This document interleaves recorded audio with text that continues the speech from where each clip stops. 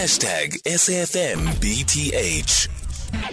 Let's speak to Sanusha Naido next, a senior research fellow associated with the Institute for Global Dialogue. India has expelled a senior Canadian diplomat after a Canadian Prime Minister, Justin Trudeau, suggested that New Delhi may have been involved in the murder of Hardeep Singh Nijjar, a prominent Sikh separatist leader. Following the growing tensions between these two nations, earlier on today, Canadian Foreign Minister Melanie Joly announced that the head of the Indian intelligence in Canada was being expelled, which explains why India decided to do the same. Sanusha Naido now joining us on the line. Sanusha, good afternoon. Thank you so much for making time for us. Is it known what credible evidence Prime Minister Justin Trudeau is referring to and how that links New Delhi to this murder? Good afternoon, Aldrin. Lovely to be on the show again with you. At this point in time, I think it's unclear as to the evidence that the Canadian authorities have speculating around the involvement of the Indian government, and in particular, not the Indian government as a whole, but a member of the Indian government that's based as a diplomat in Ottawa. And this is now the kind of barbs that are being thrown about against against each side. So, example, at the G20 summit, I think Prime Minister Trudeau had said to the Parliament that he had spoke with Prime Minister Modi about this, and he said that they will not have interference of movements and into the sovereignty of another country by another country in terms of what was happening with the separatist leader that was shot dead outside a Sikh temple in June, and this was in Vancouver. And there's a very large Sikh population in North America, particularly in the US and in Canada and of course in the UK.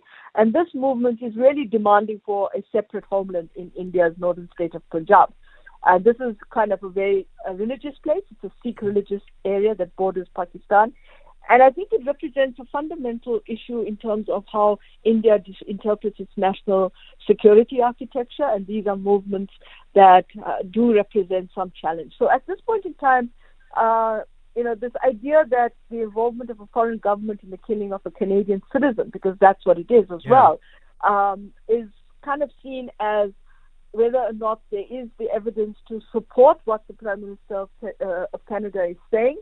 But at the same time, I think India is challenging that and saying it's not substantiated. Yeah, and Prime Minister Modi again also hitting out at Canada, arguing that they are harboring extremists as well as what they refer to terrorists who are anti-India, and that Canada should do something about it as well. Yeah, I mean, at the same time, I can also, these are people that have left India, have moved as a diaspora, have moved there. I think, I don't know whether they third, fourth generation living in Canada.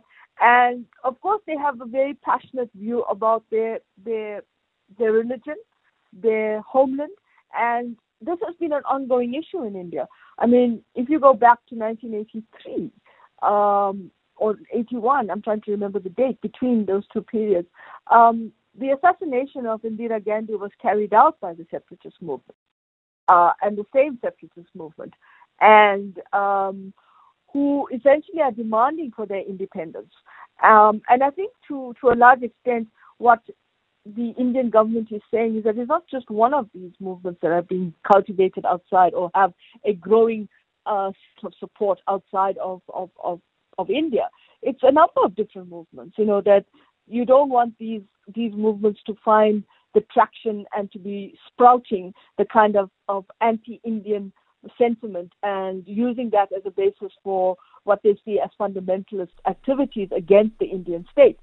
The individual that was killed outside the Sikh temple, Mr. Nijjar, he was allegedly going to go back and support or mobilize an independent referendum for the independence of the Sikh state. Yeah. So these are some of the challenges, I think, again. But at the same time, I think India cannot then impose its own thinking on other countries. Yeah. So just like you're talking about not interfering in the sovereign states of another country, you also have to think about how this plays out in the context of community. So it's a very interesting role, right, to be seeing in the role of non-state actors in the domestic affairs and in the domestic security architecture of another country. Certainly. But as South Africa, we know the story as well, considering the fallout between Rwanda as well as South Africa, where Rwanda was also accusing South Africa of harboring terrorists and people who are trying to overthrow the government of Paul Kagame. Thank you so much. That is Sanusha Naido, Senior Research Fellow associated with the Institute for Global Dialogue. It's a minute after 3:30. Time for the news headlines.